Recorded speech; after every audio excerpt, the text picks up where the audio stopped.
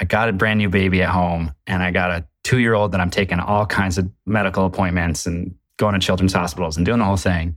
And trying to effectively run a meeting about somebody's friggin' social media page was like, I was not going to be in it. Like, I just didn't have it. I was going to do a bad job of it. Hey, podcast listener, even if you are alone in your entrepreneurial journey, know that today, right now in your earbuds, you are joined by thousands of entrepreneurs from all around the globe seeking to grow better, more profitable, location-independent businesses. If you'd like to learn more about what we do and download our entire back catalog, check out tropicalmba.com.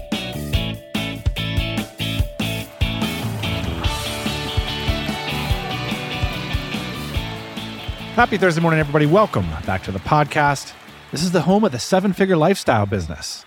Actually, that phrase, the seven-figure lifestyle business, helped me to double down on this pod this year in terms of the branding. Part of what we wanted to do with a rebrand, and I've talked about this a little bit, is make the pod more serious or represent the types of people that are listening to it. And our business, we have a multi-seven-figure business now, I'm proud to say, and that's the sort of content we're producing. And I don't know, maybe a few years ago, we thought, TMBA, does that really serve that market? And after talking to a lot of you guys, the answer was resoundingly yes. We are building seven-figure lifestyle businesses. That's ambitious enough. And for a lot of us, we're ambitious in terms of our time, in terms of our location. And part of the theme of today's episode, I don't know if I mentioned it on the show, but I'm in Barcelona right now. And it's actually my last day here. I'm getting on a flight tomorrow morning to head back to Austin. And the idea that I could we had an idea over the break, like, let's just spend the holidays in Barcelona. And wouldn't that be nice? And the fact that our business doesn't really miss a beat and we get to experience this amazing city, that's part of the reason why we do what we do. Looking forward to getting back to Austin, by the way, and having a little bit more chill beginning of the year than last year. Last year was so travel happy. I'm going to basically be laying low and building towards our first big event of the year.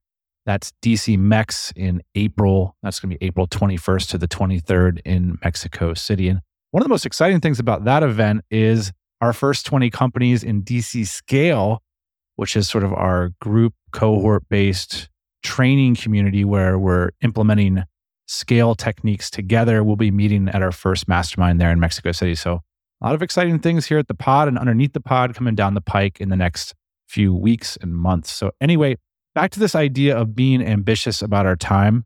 I mean, it creates a lot of hope for those of us thinking about growing a business, but also a lot of anxiety for those thinking about leaving it. Like, I've built this precious business that gives me so many of the things I've dreamed about in my life. What will happen if I abandon it for other precious things like taking parental leave or maybe an epic bike ride or two? Or maybe just take some time for mental health or to spend time with loved ones. Will my business be there when I return? And that's what today's show is about. It was sparked by a post in our online forum and wonderful community of the DC. And it went a little something like this. We'll insert quotation marks. In a couple of months, I'm going to be on paternity leave for 3 months. I'm going to try to use this time to get everything in order so things can carry on working without me. And I wondered if any DCers had advice from someone doing something similar. Now, that post was from Sam Floy, and we're going to hear about him in a little bit and how it actually went down. But first, there were some great responses to Sam and others who had been there before. And one of our favorite responses came from Neil Callanan, who founded the digital marketing agency Loose Grip, and who I recently brought up on the show. So I thought it would be really cool to give him a call and have him on the pod.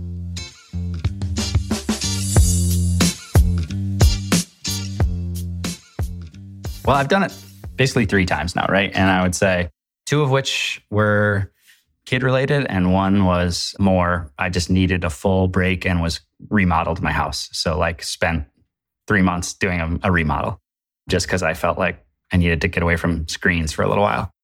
When you say kids-related, do you mean it was like a paternity leave? So the first one was just a typical paternity leave. Typical meaning I took some time off, right? But I wanted to use it as an opportunity to really see what my business was actually like without me being involved. And I'm raging micromanager that I'm continually trying to tamp down. And so I needed to find ways to see what my team could really do if I got out of the way. So our first kid, who's 5 now, My wife was in her medical residency, so she got like 6 weeks, right? So we basically had to either throw our kid in daycare at 6 weeks, which new parents will understand is insane because America, or I had to take some time off, right? And so I just chose to take some time off. So I took like kind of 2-3 months off then. And my rule of thumb was basically I told my team to text me when they needed me rather than Slack, etc. Email is not really a big thing for us, and I told all of my clients in advance that I'd be doing this leave. I would say the thing that worked best was to kind of prime my clients very early and often, right? Like little out of office message of like not out of office, like in my signature, expecting to be out of the office from this time to this time. Did you have like transition meetings where you call up a client and say like, hey, here's Jack's on the phone. He's going to be taking over. No, and I think the nature of that is I have good relationships with our customers. So none of them want to be the guy that says like, what do you mean? Get back to work, dude. You got to have I don't care if you had a kid, right? Like they're good people. The people we work with, they're good people. And for a lot of them, I'd previously helped them when they went out on leave or something, right? Like there'd been times where we had covered for them when they were doing something and we helped a project moving forward. So how did these sabbaticals proceed? Like you had another paternity leave and then you had the man break. So the second one was a little different, right? So the second one was basically, both of my kids are epileptic. And when my second kid was born, we weren't really sure if he was going to be epileptic in general. This was raging peak COVID, 2020. So now we have a 3-year-old with epilepsy and a 3-month-old with epilepsy. And it was just a lot, right? And it was one of those things where I think I was able to say to my team, like, I'm not effective right now. You guys got to figure this out. And I did much less planning, prepping. The nature of it being a little bit more emergent meant they had to figure it out. And I've been conscious that I wanted to be able to do this kind of thing, regardless of the health stuff. And I also knew that like I got a brand new baby at home and I got a 2-year-old that I'm taking all kinds of medical appointments and going to children's hospitals and doing the whole thing.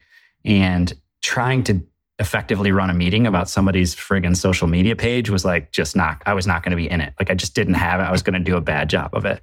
And then it was interesting. So the third was a little bit inspired by those two. Both of my kids, we've kind of settled into their medical routines and their medication stuff, and they have pretty consistent low-lying levels of seizures, right? So fairly few and far between, maybe 4 a year. But you got to learn how to get good at that. So then once we got kind of good at that, understanding when to go to the hospital, when not to, how to deal with doctors, how to push back on meds, all that stuff, I realized like, oh, I really liked this break and my team seemed to get better. And I think they got better because I was not there. And so they just had to figure stuff out. And I would say for me, I was a connector of all these different people who were remote.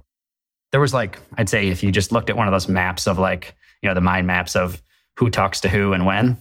I just built one yesterday. I was like literally the middle of all the things. So I just felt like the team didn't honestly know each other that well. Right. And so now they all had to start talking directly to each other when they needed stuff. And they had a way to reach out to me. And so I was inspired. This guy, I think his name is Stefan Sagermeister. I'll send you a link. He's got this TED Talk on a 7-year sabbatical. So he's this like kind of high-end designer.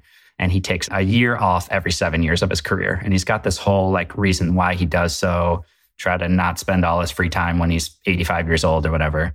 But then he showcases all the things that came out of that for his business. So he shuts his business down every 7 years. And then he shows like what came of that the next go around, right? Inspiration from a design standpoint. He like goes to Nepal and comes back with literally like goes to Bali and like learns how to carve furniture or something, right? Like, so you're a 3-time sabbatical guy. I mean, I could list 10 fears that I have right now about going on a 3-month sabbatical. A lot of them have to do around various business corrosion fears. What was warranted and what was unwarranted? I would say for most people, maybe this is a male thing, you are less important than you think you are, right? And that was abundantly clear. And so I like to feel important and I like to feel like my clients need to talk to me and they need to see me and that I need to set the direction for our team when working on a creative project or a software thing.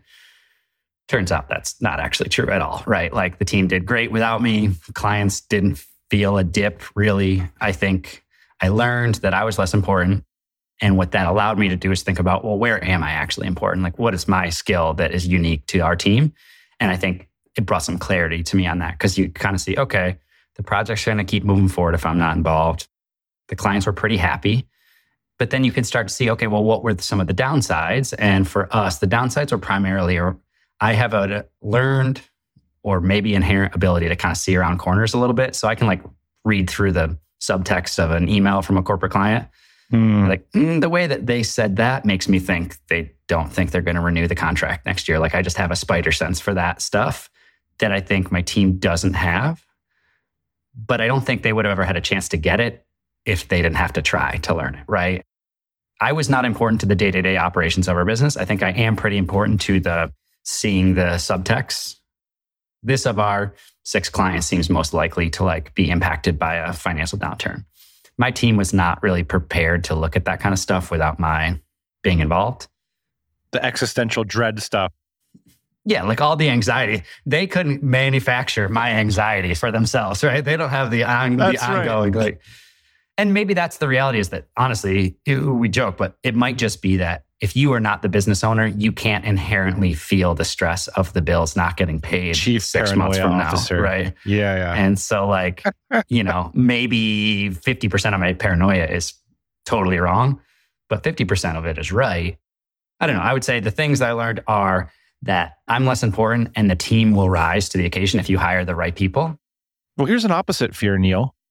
When you leave the business for 3 months, is there the fear that the team thinks you don't value the business that much? So why are they there if you're not showing up anymore? How did that play out? I guess they were ready for me to take a break. I joke, but I'm kind of not joking, right? What's true, a lot of our employees don't like us as much as they like the job and the work. I've definitely noticed that. And is it important that they do, right? Maybe I think of it, when I'm in it, I think of it as very important that everybody on my team is fulfilled with my style of leadership and all that stuff, right? Maybe that doesn't matter. Maybe if they like their job, they do their job well, and we pay them well, then everything else is fine. We don't have to be friends, right? That for me is easier to see with a month away from it than it is when I'm in it. Like if I'm talking to somebody, sometimes you pull your punches a little bit and you say, you're giving somebody a grade on their performance. When you're doing that and you're in it day to day, it's hard to do that without the built-in baggage of, but you want them to feel happy and you want them to like you. And there's a lot of interpersonal stuff that goes into just like, maybe you're pulling your punches a little bit for somebody who's underperforming, or maybe you're letting the annoyance of personal reactions get in the way of letting you see that some team member is actually crushing it. And you just can't really see it because they annoy you and their personality doesn't mesh with yours or something, The trendy term right now is this incredible forcing function for you to discover important truths about your business. So for those that want to follow in your steps, what's your quick start guide to taking a sabbatical in your business? What's the critical things here? Or are we just over babying this thing? I think you used the right analogy. You are over babying this thing. Like there is no time when it is the right time to be a parent. And you can try to be prepared and you're so wrong and you don't even have any idea what you're wrong about, right? And honestly, you can try to prepare and do all, get the house baby proofed. That doesn't help you when a human comes out of your wife and you have to figure out how to keep that human alive. The fact that you have added Babygate at the top of the stairs doesn't actually reduce that anxiety at all. And so I'm a believer in the Band-Aid method. I think you got to do it. I think you got to set a date. You got to do it. And you can always undo it. So like it's not, if your business will fail, if you're gone for a month, you don't have a business, you have a job.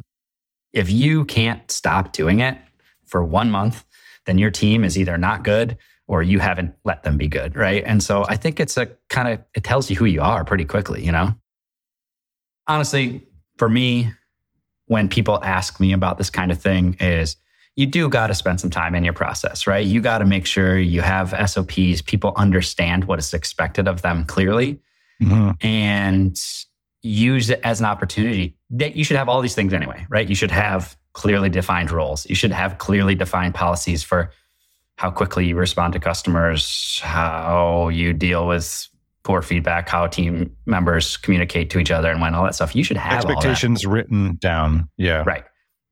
And maybe you didn't. I'm not sure we did, right? We might not have the first time I went, but it forces you to spend some time. That doesn't have to be a month. to do, right? You can do that in a couple of days. Like write down what people do and what the expectations are. So use it as an opportunity to clarify roles and responsibilities and encourage people to rise to the occasion. And I would say, for me, the lesson has been, don't try to get them to do it exactly the way I would do it.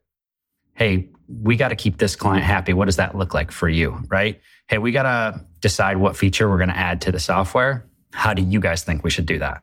And let them run with it. And sometimes it's not going to be directly in line with what you would have done, but it provides... You got to pick your battles. Well, and you'll find that their idea probably was maybe not in line with what you wanted to do, but maybe a better idea than what you wanted to do, right? And so it works better because you weren't involved. And then once you see that happen a couple of times, you can go, my value is not in these meetings. And in some cases, I have negative value to my team's ability to just naturally coexist with each other.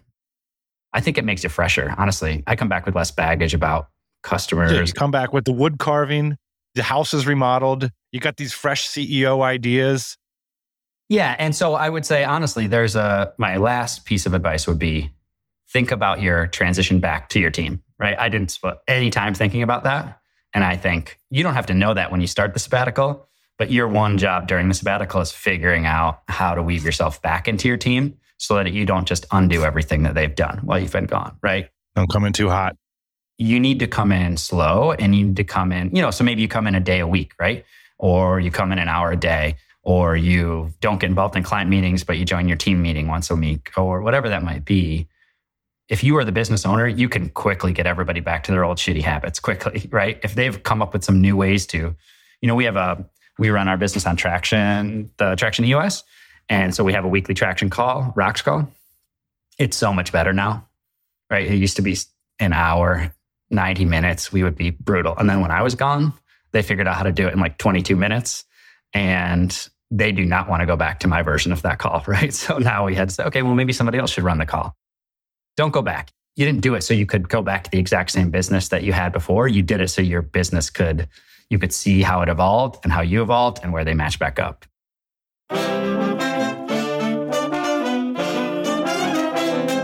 As founders of remote companies, we all face hiring challenges, like hiring today instead of next week or next quarter, scaling our teams quickly, and even just defining what we want in a candidate, where to find them, how much to pay them, and how to recruit them. There's a lot of questions. Hiring's complicated, but it doesn't need to be with remotefirstrecruiting.com.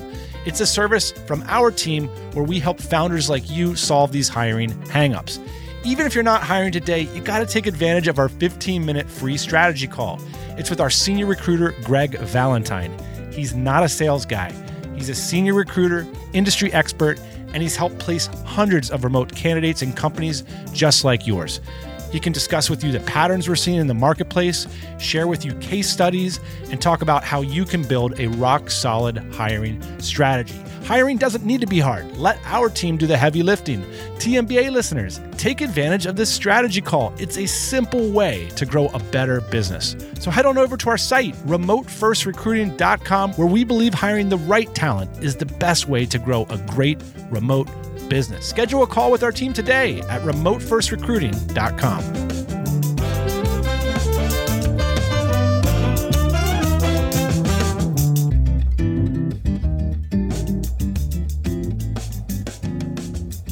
My name's Sam Floy. I run a company called Co-Fruition, and we do full service podcasting for B2B companies. It'd always been like when my wife and I had spoken about starting a family, it was not just going to be, this is my wife's job and then I'll just be there on the sidelines. It was like, we're going to raise this child together.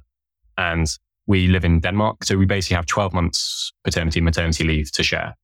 And so it was always going to be that I would take at least 3 months. So I took sort of 6 weeks at the beginning together with her. And then she had another 5 or 6 months. And then I was always going to have 3 months so that she could go back to work. Sam, we're both big fans of blogs. So let's make a circa 2013 listicle, How to Take a 3-Month Break from Your Business. Guest post by Sam Floy. What sources of information, inspiration, I'm thinking what were your planning phases and what did you start to do to roll out this break? I mean, 90 days, I'm shaking in my boots. Yeah. So I can't do it. Yeah. Well, I think, thankfully by that stage, I didn't really do operations. At least with one of my employees, I could say, thanks, new client, CCing Patrick, who will take things from here. You had a solid account manager. Solid account manager who can basically do it. And then I was like, okay, we've just got one, so we'll do Anna as well. So we sort of did a dry run with Anna, and Anna learned how to do it as well. So I had like 2 account managers. So anytime a new client came in, it was like, boom. From that point, I didn't really need to be involved unless there was something out of the ordinary. We'll maybe touch on that. So basically, during that 90 days, I made a list of all of these requests. Oh, the client has done an interview slightly longer than an hour that we normally agree. What do we need to pay the freelancer a little bit more? And I was like, okay. So I was like, here is my answer, and please write down this answer. So you got ahead of like things that you felt might come up. Or things that were coming up. Got a new podcast. How do we decide how much we pay the producer and how much we pay the editor? I was like, okay, well, before we sort of just discussed this, or we've had these rules of thumb, it's like, okay, let's make a table. And like, when it's this type of podcast, it's this. When it's this type of podcast, it's this. And if interviews go over by an hour, we pay this much extra and this much extra. Got it. And so it was like, what are all these questions that are coming up? And then another one would be paying invoices. People would send invoices to my inbox, and maybe a year before I just sort of pay them ad hoc. And then I said, no, I'm going to do payments on 2 days in the month, on the first day of the month and the third Friday. And so then setting up an autoresponder when people say, do you have to give access to your employees to like the bank account or anything? Because that's common hang up. So it's only now that I've got closer to delegating it, but I at least sort of reduce. Do you do that with credit cards? Yeah. So that's another thing. So giving employees credit cards to make small purchases. Anything under X dollars doesn't need to see my desk kind of thing. Yeah, exactly. And so just coming up with these policies, which again, we sort of kind of had a rule of thumb, but then it was like, okay, no, we're actually going to write this down, put this in a place where this is where you refer to them, basically. I think it only makes sense to do that once you start to see them recurring, because there's a risk of systemizing too early, or I think you called it once that, building plumbing before you need to. So we were at the stage where these are things which are coming up quite regularly. And so let's document them. What were you worried about? And what was your team worried about? I think they felt pretty okay with it. The big thing was, are we going to run out of money? Maybe. You're like, maybe. We might run out of money. I don't know. See you guys in 90 days. I was like, go figure it out, guys. Yeah. So I was like, unless something goes seriously wrong, then no. But something that we did develop specifically for this time off was a way of doing team meetings. So we'd sort of started to do them on an ad hoc basis, and then we started getting into doing them weekly, but we'd sort of put the agenda in the Google Calendar and have a chat and, maybe make notes if they were relevant. So when I was off, I didn't do those meetings, but the team followed it as normal. So they would write in this Notion document. Oh, I'll tell you a little bit around here. Blah, blah, blah. And then, meeting happened on Monday morning. So when I got the chance on like Monday afternoon when my daughter was having a nap, I'd just go through and I'd just sort of scan and be like, oh, actually, okay, have you thought about this? Or I could just like leave little comments. Or if there was something quite urgent that the team didn't perhaps see as urgent, then I could just jump in and be like, oh, so can you just give me an update on this, or like what's happening here? So that was a way for me to understand what's happening in the business in a way that didn't dramatically cause extra work to the team. Did the business get better or worse when you were gone? Some of the processes needed tightening. It certainly went fine, but going back to that initial point of like, what role am I doing? I was like, oh, I'm being like the process architect, or like the slightly technical person who's like knows how to link Process Street, which is what we use, to Airtable, which is where we keep a record of all our things. And I was like, oh, actually, that's a really good skill set to have. So the next person I hire should be really on like how to do automation between this thing. And so now I've hired someone and she's awesome. And so now whenever there's like a question about we need to update our workflows, the 2 account managers weren't that technical, or they were busy doing other things. And so I would be the one who was the technical support. And now our 3rd employee is the technical support. So it was quite good at sort of surfacing up, what role am I playing? I was like, oh, now I'm paying invoices. I'm the finance role. My concern, Sam, would be like client sentiment, like retention essentially, and pipeline. How did those two things go over the 90 days? Yeah. So pipeline I accepted probably wouldn't fill. I was like, there's 9 to 12 months of cash in the business. I'm off for 3 months. Yeah, I know that when I'm back, I'll have a bunch of ideas to get things going, but I will accept that the company won't get new clients during that time. With regards to client happiness and retention, the account managers know the client better than I do. And so I would sometimes note in the updates I was getting, oh, we're a little bit behind on guest booking for this client.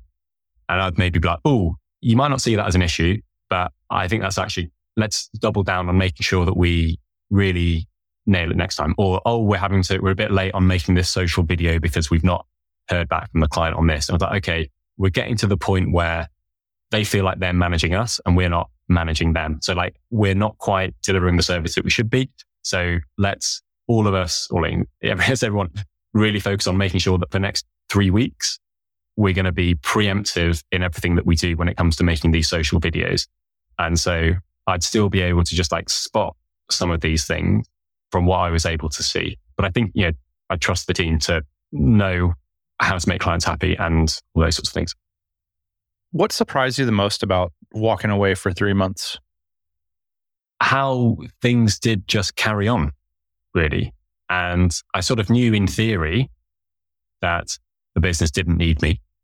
But seeing occasionally be CC'd on emails and like, oh, new clients, and you just sort of see client asks, oh, actually, we need to have got this special episode coming up. And then the account manager says, oh yeah, don't worry, we'll do it for this price, etc. And just sort of like seeing these things happen, I was like, oh, I kind of theoretically knew this could happen, but it's actually happening. And this is really cool. In another couple of years, I'd hope to have tightened up a few things where it would continue to run better without me. But for now, at least, I was like, oh, it kind of does its thing, which is great. Yeah, I mean, it seems like you did a great job of like getting your staff ready in advance between the notion and your behavior on previous meetings leading up. Like you kind of stepped a little bit into the background. You mentioned, I'm curious, you ended up having the 4-hour work week, which is a very contentious issue in the business culture at large. Why is it contentious? I've heard two things. The two critiques are it's not really possible and it's not really desirable. I hear that one a lot too. Who would only want to work 4 hours a week? What's your take on those things? Well, I think it's only possible if you put in the effort to get things systemized. I don't think you can build a company on 4 hours a week. I think that there's some upfront cost to get things to a place where you can work 4 hours a week. But from my perspective, it was 4 hours.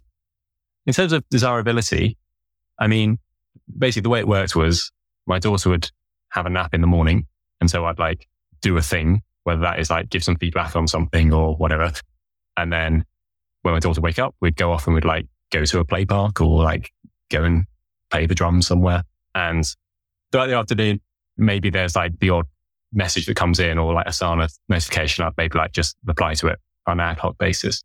What I liked about it was that I didn't feel completely disconnected with the business. I felt like I was still able to, I really enjoyed running the business. And so it was still, I could still think about it. I could still be present with my daughter and like have all the joy that comes from that. But I was still able to like think about this and work on this business, which I really enjoy doing.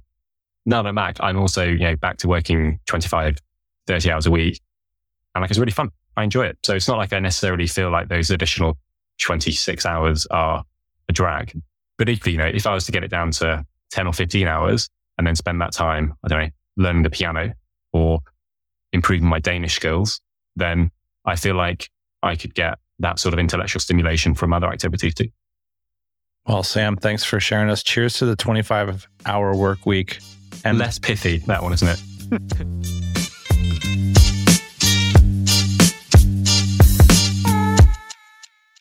Big shout out to Neil Callanan, founder of LooseGrip.net, and to Sam Floy, the founder of CoFruition.com. I'd love to hear your experiences of taking a sabbatical or ways you managed to time out from your business. You know the email address, dan@tropicalmba.com. We've got a lot of good ones coming down the pike. We use your emails to inspire these episodes. We appreciate it. That's it for this week. We'll see you next Thursday morning, 8 a.m. Eastern Time. Hey, thanks for listening to the Tropical MBA podcast. You can go to tropicalmba.com, get access to hundreds of back episodes and all kinds of other goodies. Load up your iPod. That is the cheapest way to fly business class on your next international flight. We will see you next Thursday morning, 8 a.m. Eastern Standard Time.